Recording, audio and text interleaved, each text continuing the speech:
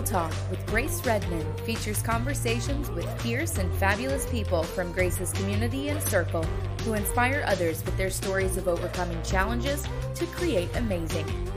Grace is an entrepreneur and success coach who works with individuals to diminish their negative mental chatter, boost their confidence, achieve their goals, and increase their prosperity mindset. Get ready for a series of anything goes conversations with remarkable men and women that will get you jazzed for life's unlimited possibilities of success, freedom, and fun. Welcome to Real Talk with Grace Redmond. Hey loves, it's Grace Redmond. Thank you so much for joining us today on Real Talk, where I have the privilege of connecting with incredible people from my circles and communities. And today I have the honor to be here with Betty Shemia. Betty is a screenwriter. Her off-Broadway premieres include Roar at the New Group, starring Emmy-nominated Annabella Sciorra. The Machine, directed by Marissa Tomei, was produced by Naked Angels at the Duke Theater in 2007, starring Gabby Hoffman and Ron Cephas Jones. Fit for a Queen had its world premiere at the Classical Theater of Harlem in October 2016. Betty is a graduate of Harvard College and the Yale School of Drama. She was awarded a Guggenheim Fellowship in 2016. Betty was also named a UNESCO Young Artist for Intercultural Dialogue, and her works have been translated into 7 languages. Betty is currently a visiting artist at Stanford University, which makes her closer to me. I'm so excited to have you here today, Betty. So excited. Grace. Thank you. Really, really excited. I think everyone should know that I always thought you were so cool. You're like half a minute older than me. And, you know, you were just like so cool. Awesome. And you continue to be cool. And I'm so glad we're able to connect in this wonderful way. So thank you for inviting me. My pleasure. So I'm just going to dig in, girl, because I really want to get into this. Okay. I am fascinated by your journey, by the journey you've taken, because we grew up in the same circle, in the same community. And although my grandfather, you know, he was a principal and a teacher, and he advocated, you know, education. And, you know, in college, that wasn't the story that I created in my mind. The world around me didn't tell me, you know, go away to college and pursue your dreams. The world around me told me, for you to be worthy, you need to get married by the age of 21, or else you're less than. And so I'm fascinated by the fact that you stepped out of the box and went out to pursue your dreams. And I'd love to hear a little bit about that. Like what motivated you to do that? Well, first, I do want to say I did know that your grandfather was very fancy and a member of our community. And that's a lovely thing. Yeah, I think I always had those voices in my head that your value was not only how young you marry, but who you marry and who you can attract. And that was your value as a woman and as a person. And it affected a lot of the choices I made. And I think what happened to me was, you know, I went to UC Berkeley first, and I had, my father was incredibly supportive. He, you know, couldn't afford to go to UC Berkeley. He went to San Francisco State. So the fact that I got in was a big deal to him. And I think that I really have to say that my parents didn't get in my way. And I think the other thing that was kind of, you know, everybody, when I got into Harvard, because I did transfer into Harvard as a junior, everyone told me, don't waste your degree. You're at like this fancy university, be a lawyer. And that was the voices in my head, that I was wasting my degree by being an artist or a writer. And so I had a lot of different voices that I was continually like fighting in my head. But I think for me, you know, as I'm now, you know, because I have a young child, and, you know, my husband and I are trying to have more. It's interesting because I kind of feel like I did everything opposite people who married very young. And that has its pluses and its minuses. I'm a little more tired, like, you know, like, but I think it's interesting. So I think one of the things that really freed me is nobody expected much of me. Like, I think if I was a man in our community and I went to Harvard, they would have been like, if you're not a lawyer or a doctor, you're a loser. And because they just assumed I'd get married and live off someone, it was kind of, I was actually more free than I would have been if I was a guy who got into those fancy kinds of schools. And that was something people don't really expect to hear from me, you know? So. Yeah. So tell me more. What do you mean? Like you were more free? Did you have more freedom, or did they have less expectations? Tell me. They had lower expectations. The idea was that I would never have to, you know, which is crazy living in Silicon Valley, that, you know, one income families can make it, you know, that I would never have to actually support a family or be, you know, a financial contributor. So that made it so like I feel like when I told my parents and my people that I wanted to be a playwright, because it's also very weird what I did.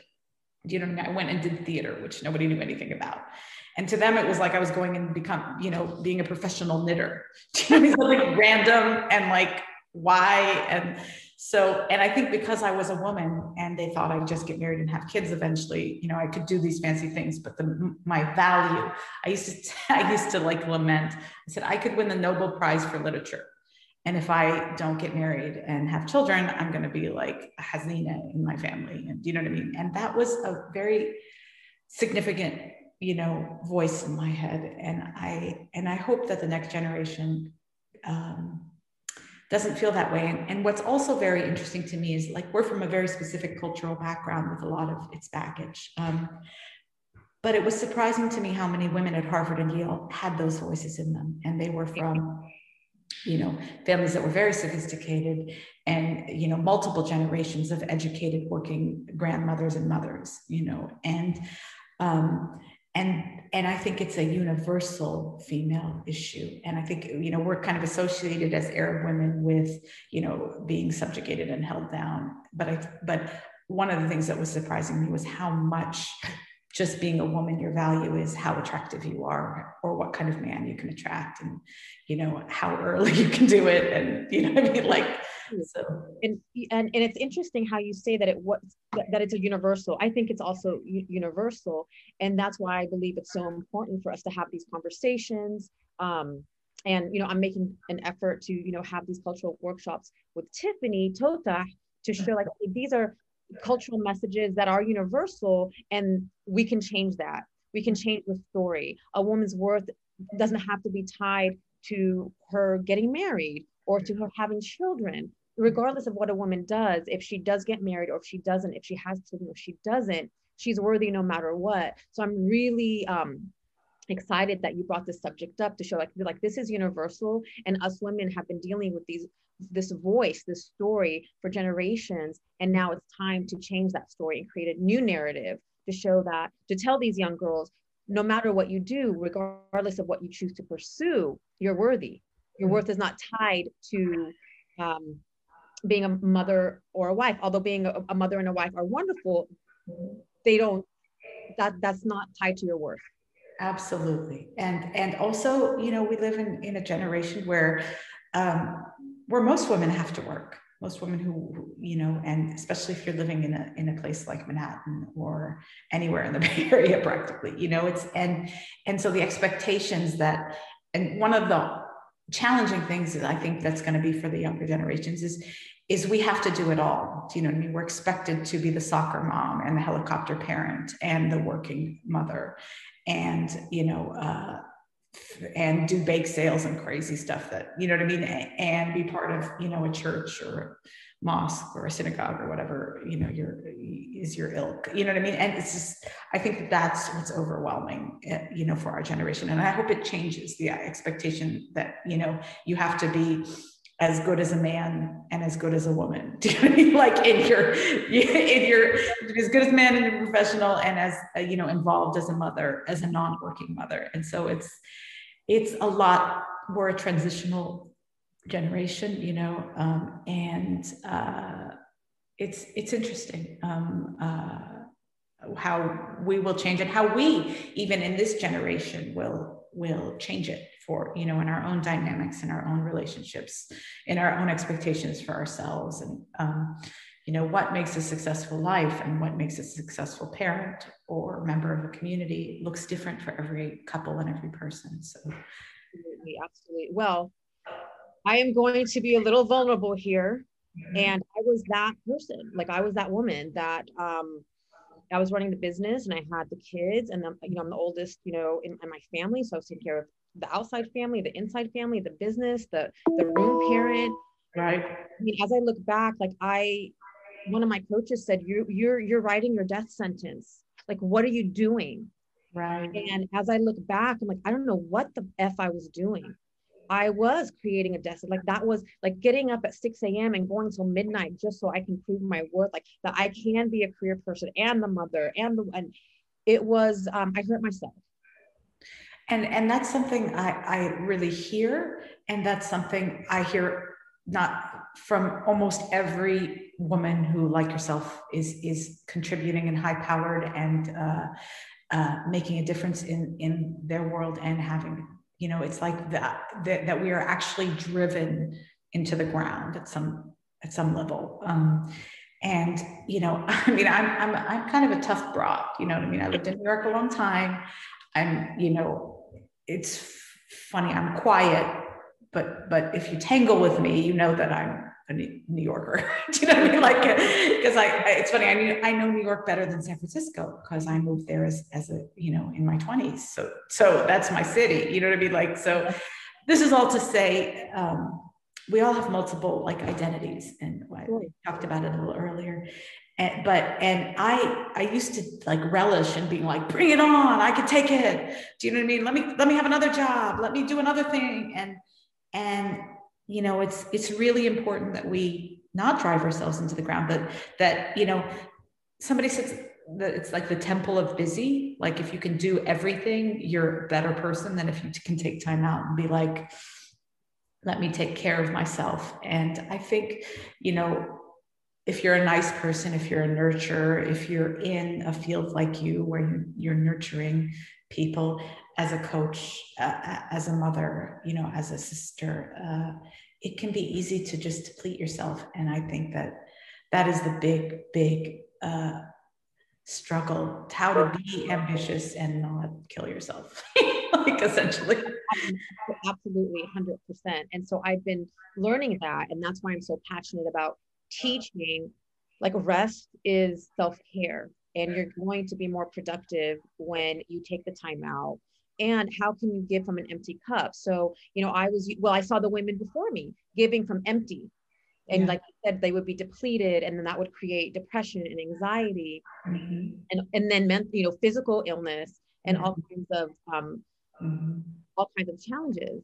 So now I'm a really big advocate of self-care, because I was that person, like, look how much I can do. It was like you had that martyr mentality. The more you did, the better you were. And that's just sabotage. That's self-sabotage. And it's not sustainable. And eventually you start, coming apart at the seams. You start snapping at your kid. You start, like, being not effective in your job. You start, and you don't, and you feel like as long as you can do that 13-hour stretch, you've won, and it's not actually. But it's also, it's hard to stop. You get addicted to, the sense of like, I'm, worthy because I accomplished this, or I've done this, or I've generated this amount of income, or my kid, acts a certain way. You know what I mean? Like, I have a son, and I'm trying not to instill in him, people are like, you're going to go to Harvard, or, do you know what I mean, to like a 6-year-old. And I'm like, please don't introduce those concepts to him. Do you know what I mean? Like, right now, I feel like, I was really driven, and I felt like I couldn't just be a playwright. I had to be a playwright, you know what I mean? Or working in a weird industry like theater, which is not even, that was my focus for a long time. And had I spent that amount of time in LA, I would be a gazillionaire right now, because like I said, I did this weird kind of thing. And I don't want I don't want my child to have the kind of pressure I had, which is like, either you're the absolute best or you're nothing, that black and white thinking, and I do not want that for my child. And, and I'm actively trying to not encourage that kind of, you have to do this because your parents did this, or this means you're worthy or smart, gifted, so, it's hard because the society tells you, it's a competitive world that we're sending our children into. you know, I lived in a different, I moved with my husband and my son to Miami for a couple of years. And, you know, I had only really lived in Manhattan and Silicon Valley. And I didn't know what it was like to live in a place where you don't have to struggle every minute in order to afford where you are. Or, you know what I mean? Like, you know, you can live very easily in Miami, you know what I mean? And nicely, and have a wonderful life. And I feel like when you raise your kid or you raise up in this kind of environment, it's really hard to also do that. You know, we are in the most industrialized nation and in the most competitive markets in those. And it was me moving around outside of my comfort zone. Because if you had told me I was going to move to Miami, I would have been like, never, you know, like. Oh, I can't wait to get to Miami. Well, it's a hard place to live. You know, I mean, it's tough. It's like the #1 drug abuse, #1 medical fraud. Yeah, it's tougher than most places, but it's also an easier life. You know, you can buy a house, you can live comfortably, you're by the beach, you know, and it just made me realize there's different ways to live and be successful that, you know, that I didn't experience in where I grew up and where I chose to live. So. I could totally relate. And what I've been making the effort to do the same with my boys. Mm-hmm. And I also learned that, I mean, there was a lot of emphasis put on money when we were growing up. Absolutely. And I've learned that money is energy, mm-hmm. that money comes to you. It's like we are in an abundant world. Like when I go out to do my hikes and I see the bay of water full of water, the sky, like the world is abundant. So I teach my kids, you know, money is energy. It's your birthright. Abundance is your birthright. You have to take action to it, but I'm making an effort not to put that pressure on them.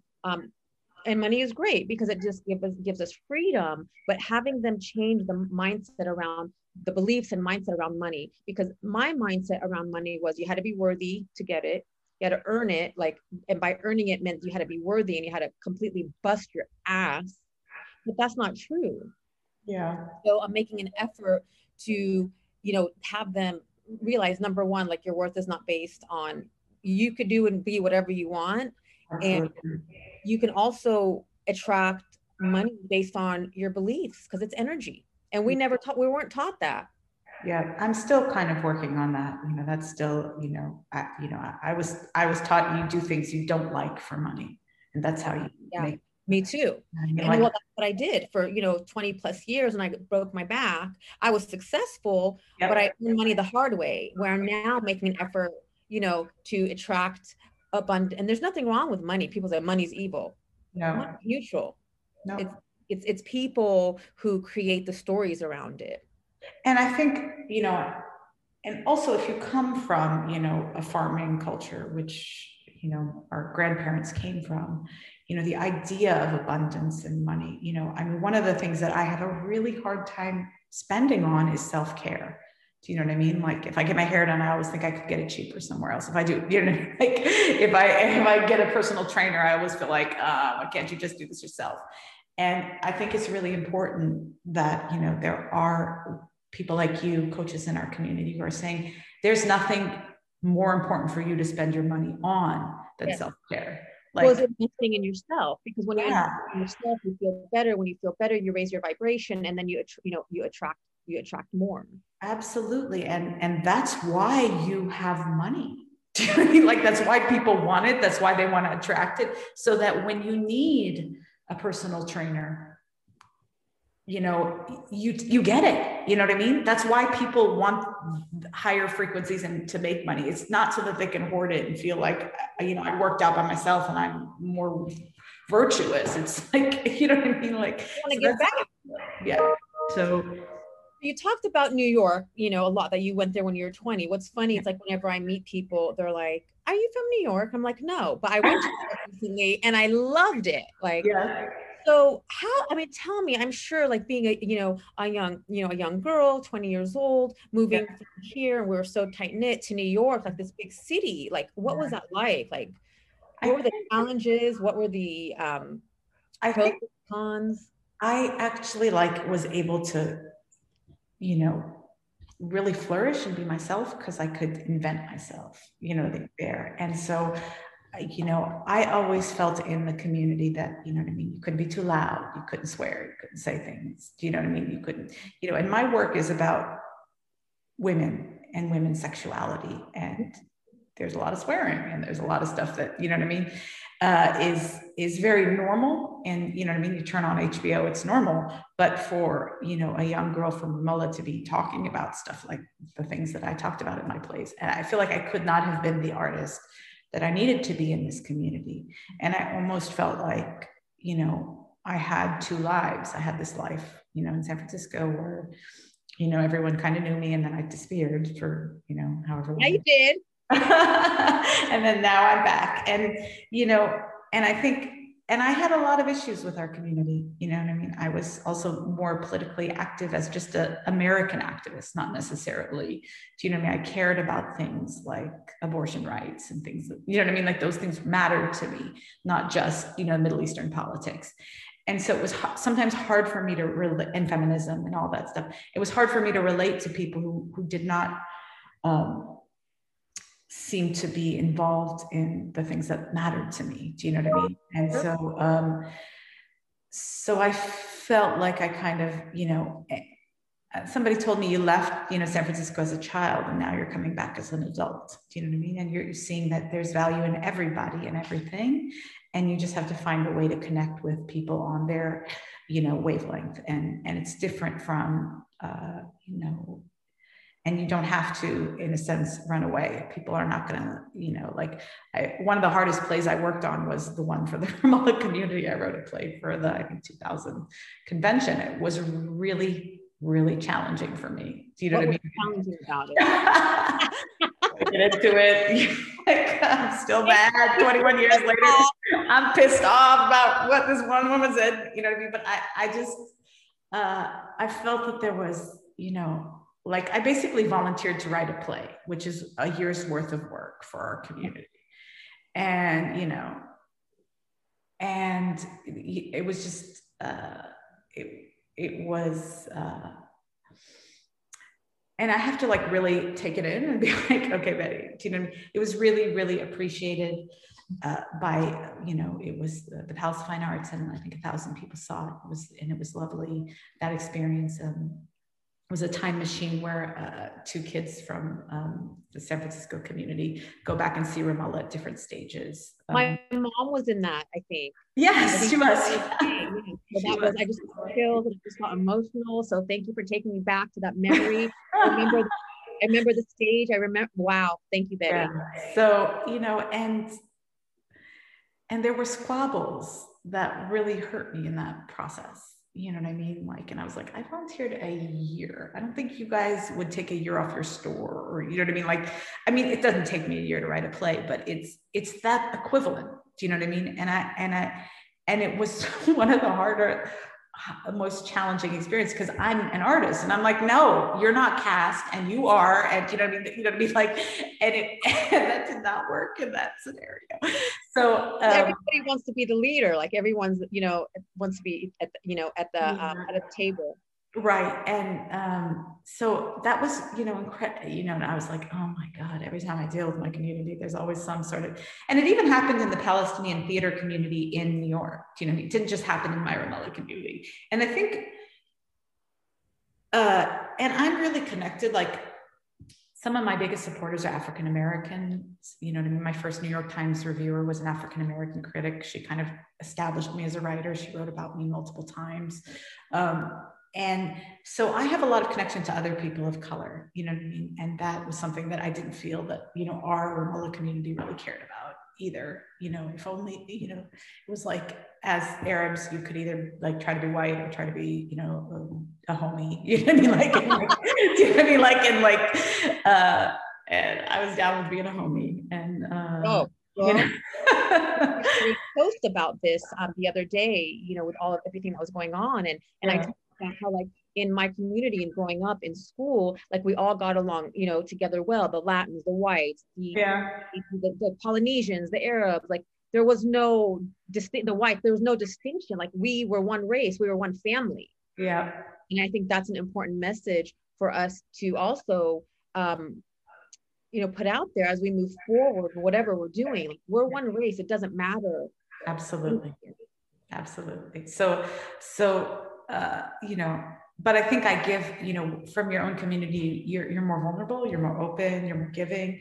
And then I started realizing, your community is people who I think, like everyone has to balance giving and taking. Yeah. And I feel like your true family are people who give and take in the ratio that you do. Absolutely. Do you know what I mean? Like, and it's not about whether you're born in this community or whether you look like me, or it's actually, are you somebody who, you know what I mean? And maybe I'm more of a taker than more of a giver. I'm not saying I have the right connection. It's just, that's how you find your people.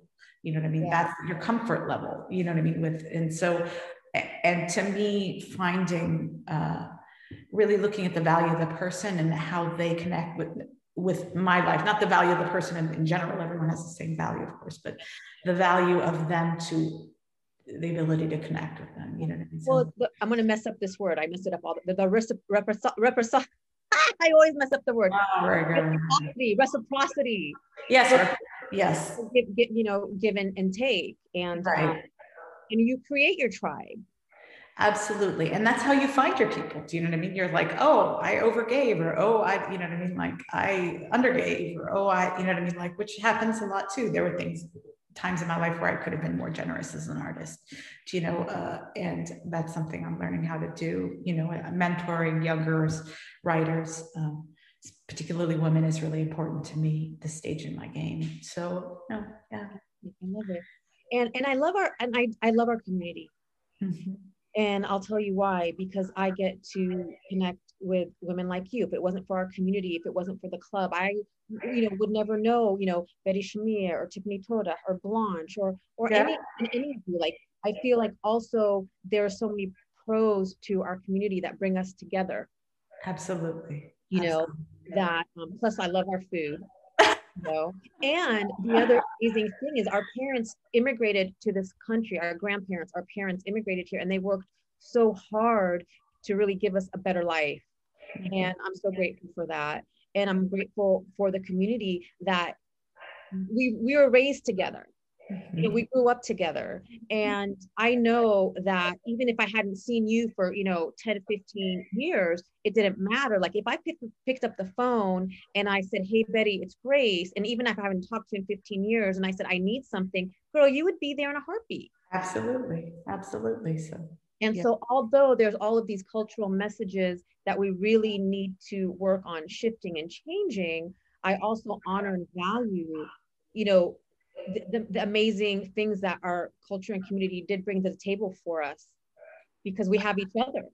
That is so lovely, Grace. And I'm really going to take that in, and I really was so excited that you were working with Tiffany and kind of targeting, our community and like lifting up the women of our community, which is what you're doing with this podcast. That's incredible, in my opinion, because I tend to not want to deal. Do you know what I mean? Like, I'm like, I don't want to deal. And I think one of the big problems with our community is the amount of gossip. Do you know what I mean? Like, I feel like if I tell this cousin will hear it. And if I tell that cousin will hear it. And you know what I mean? Like, and I think that was, I'm a confessional writer, which is like, if you open a book of mine or a play of mine, you will know exactly what I'm thinking about everything from G-rated to X-rated, you know what I mean? And so I'm somebody who likes to share a lot. So I was raised with the messaging that you have to present a pretty picture more than like just be your messy self. Oh yeah. And so, and you know what I mean? And I think that for me, the kind of presenting of oneself, you know what I mean? As a member of a family where everything's perfect all the time and everybody loves each other and everybody, which is not the case in any family. I think that has made it hard for me to connect with other people from our community. No, I mean, I'm just going to even be more vulnerable here. My mom, she, passed away at the age of 50 because she tried so hard to conform to that perfect picture. Right. Sorry, Mom. But the perfect but there is no perfect picture. And so then I, like you, was like, okay, everything has to be perfect and everyone has to be perfect. And you tried so hard, but there's no perfect, you know, and there's no perfect. And for me, what I've been doing over the last few years to making an effort to be vulnerable has really been hard, because I know that, you know, there are people who could say whatever. And I've had to learn, like, I know who I am, regardless of what they say. I want to take off my mask and be me. And by me being me and being vulnerable, taking off my mask, and I'm going to inspire others to be the same, because then we take off the, I don't want to say the F word, but then all that pressure comes off of us. Yep.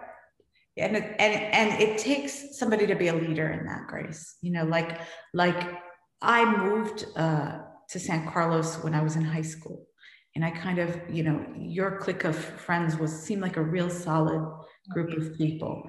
And I did not have that, you know, within the Romola community. I did not, you know, I didn't have that partially because I didn't feel I could be myself and do the things that a high school girl wants to do. Do you know what I mean? You know what I mean? Because I felt like, you know what I mean? Like, you know what I mean? Like, you know, which was, you know, I was as nerdy as they came. So, you know, like everyone's like, you moved to New York. I'm like, I was sitting in libraries writing plays inspired by Shakespeare. I was not, you know what I mean? Like, it was not Sex and the City kind of life for me, because that's just not my personality. But I just felt like, so it was really nice to see your kind of cohesive group and how you guys have stuck together and stayed together. And not everybody had that in the community, because not everybody felt free enough to be themselves, even within their group of their, you know, parents' friends, which is what I felt. You know what I mean? I felt like you always had to keep a veneer, you know, even within, you know, so that makes connection impossible, you know, and so I'm working on that now, you know. And I continue to work on that. Like you just brought up a point. When we wear our masks, we're not being our true self, which, like you said, makes that connection more challenging, because who am I going to be to this, you know, in this situation, in this person? And something I learned how to be a chameleon. Mm-hmm. I learned, you know, as a young girl, how to cope and survive by being a chameleon. I knew which part of me to present to which group, so I would be accepted and belong. Right. Which was, you know, neither here nor there. But now it's like, this is what you get. Take it or leave it. Absolutely. And you know what? And you find more people who will take it than leave it when you're actually yourself. Do you know what I mean? Like, and that's the beauty. That's the hard thing. You think like you're doing all this to be socially accepted, and you're like, it's not going to work with these 5 people. It's going to work with these 5 million. Do you know what I mean? Like but these 5 people, it's just not, you know. And I think this is another something I struggle with a lot too, is being liked. Do you know what I mean? Like, it's more important to be liked than be honest. It's more important to be liked than, you know, like your likability as a person in the community, you know. And, you know, sometimes, you know, I sound like a jerk for saying this, but sometimes, you know, when people are not nice, the worst thing you can do is want them to like you, because that means you're just inviting, you know what I mean? If people, I felt like, you know what I mean, as a woman, as a member of a community, you know what I mean? Like that even if a person was not pleasant or disrespectful or part of a project that I had initiated and, you know, not in any way appreciative of the work or the effort, or, you know what I mean, that I put in, like in terms of that play I did, you know, I didn't feel like I could respond and say, you know what, I'm having an issue with how that is.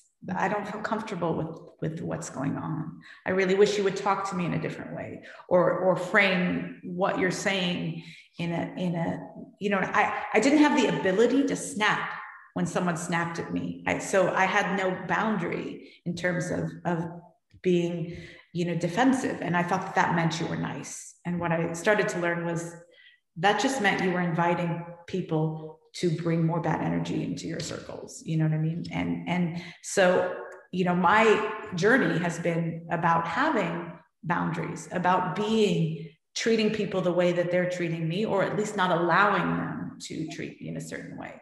And, you know, that was, you know, when you come from a big family, and, you know, your identity is part of this family. You know what I mean?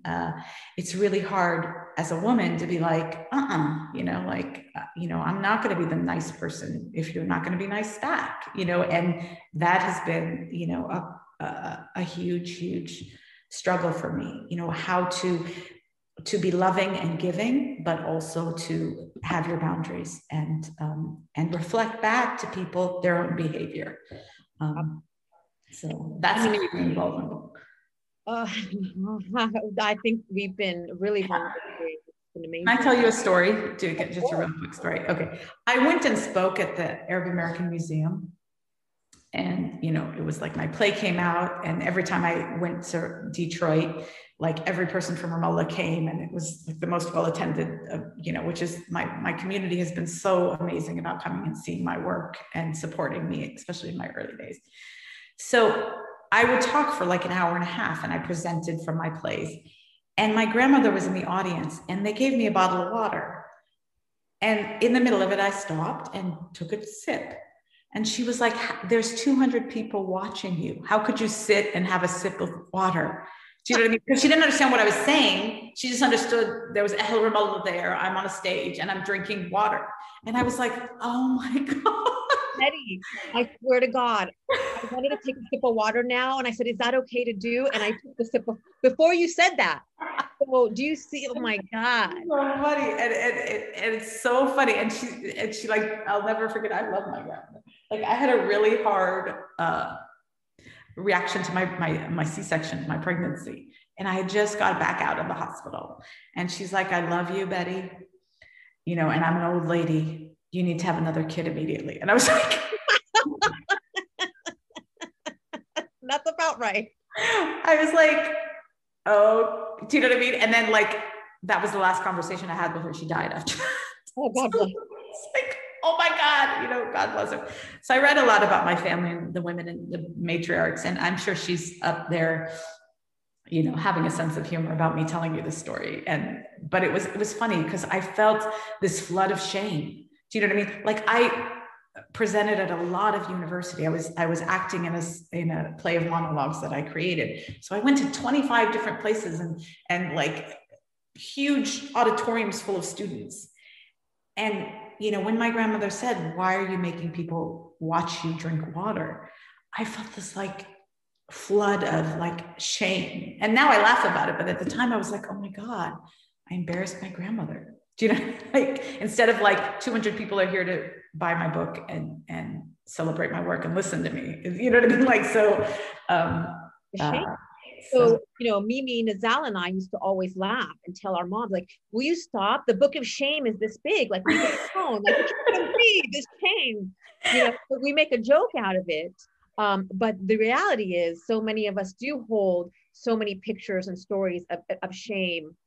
And it's also, it can tag you anywhere. Do you know what I mean? Like, who would think that, like, you don't know the rules? You know what I mean? Like, there's no rule for what do you do when you're in an auditorium in Ramallah, and you know whether you can drink water or not. Do you know what I mean? So it's like you're always messing up rules that you don't know are rules. You know, so like people have these rules like I'm supposed to follow, but I don't know the rule, and then I don't follow the rule, then I break their expectations, and I'm a bad person, and it was so stressful, you know, and then I finally made an effort to set boundaries and pull away. And I was ostracized. That was painful, but I had to do that to heal myself and to come back and, you know, be able to speak about all of these things we're talking about. But there's one thing I want to talk about. And that's your play Roar. And I want to hear, what is the significance of that play? Well, you know, I was told all my life that there's going to be no room for Arab voices or Palestinian voices, you know, and I kind of didn't, I never believed it. I just said, you know, if I want to, you know, be like Issa Rae and make Insecure and have it be on HBO, I can do that. I just felt that way. And I just got the chills, Betty. You know, I just never believed it. And so I went to New York, and, you know, and 9/11 happened, and it was an intense time to be who I was. But I just kept looking. And then luckily, I submitted a play of mine to a contest, and which is the most random story. One of the judges worked for a theater company, and they produced it off Broadway, which is where new plays happen. Broadway is mostly musicals, so off Broadway is kind of the place that you as a playwright are targeting, unless you're like, you know what I mean. And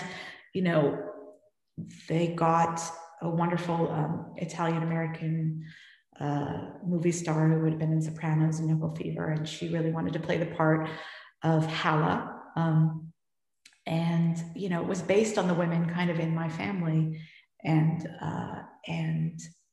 I was able to make space for the Palestinian voice where there had been none, and there hadn't been even Chinese American. There's like a few Black writers and mostly white, and it was something I'm really glad that I never believed that there couldn't be space for every kind of voice. And because I walked around in the world like, of course you're going to produce my play, and so people eventually believed it, and it's actually widely taught in universities.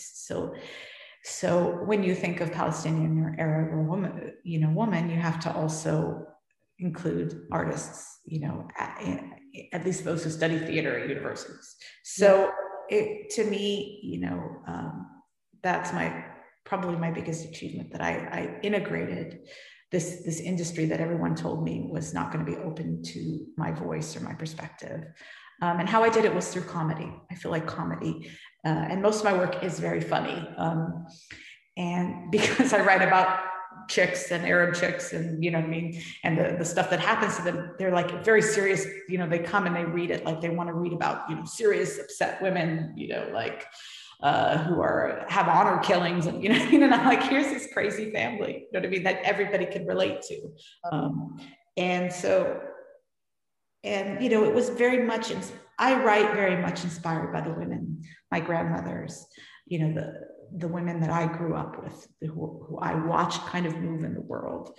And they are my source of inspiration, and, they drive me crazy. They drive everyone crazy. But that's who I brought to the American stage. And I'm very, very proud of that. Yeah. I'm so proud of you.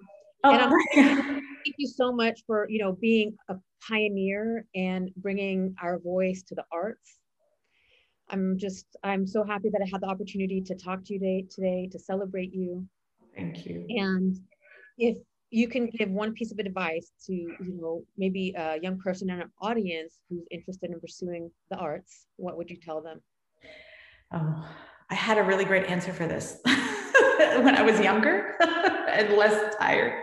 And that is just, you have to enjoy the journey. There's, as soon as I got my first play off Broadway, I wanted it to be a movie. And I'm sure as soon as I make my first movie, I'm going to want it to win an Oscar. Do you know what I mean? And if you had told me when I was 17 that I would be a visiting artist at Stanford, a university that was out of reach for me, I would have never believed it. And I wish I had enjoyed the journey more. And how you do that is you realize that nothing is going to change your world. Nothing is going to make you happy. Not a bigger house, not a better car, not a New York Times review saying you're the next best playwright in the world. You know what I mean? Like, nothing is going to bring you joy. So. Girl, oh my wow. You just moved me. Like, I'm feeling emotional. Oh, you always move me, True Grace. Years. So if if our audience is interested in your plays, let us know where we can find you. I am all over Amazon. Just put in Betty Shemia and all my plays are there. So, and then do you have a website that they can find you on? Yes, bettyshemia.com. And that has all of my, stuff that's happening around town. Thank you. It was such a pleasure. I'd love to have you on again. And because I think we can dig even deeper into other stuff. I mean, thank you so much for being open and honest and that's what it's about. We'll talk, off the math. And I think we both did that today. It's been a lot of fun. Thank you for having me, Grace. My pleasure. My pleasure. Thank you so much for joining us today on Real Talk. I hope you were all as moved as I was, and wishing you all the best until we connect next time. Thank you so much, and make it a fabulous day.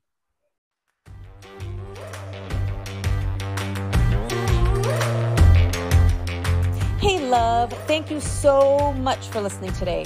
I am so grateful for you. I'd like to show you my appreciation by gifting you a free forgiveness self-hypnosis audio download.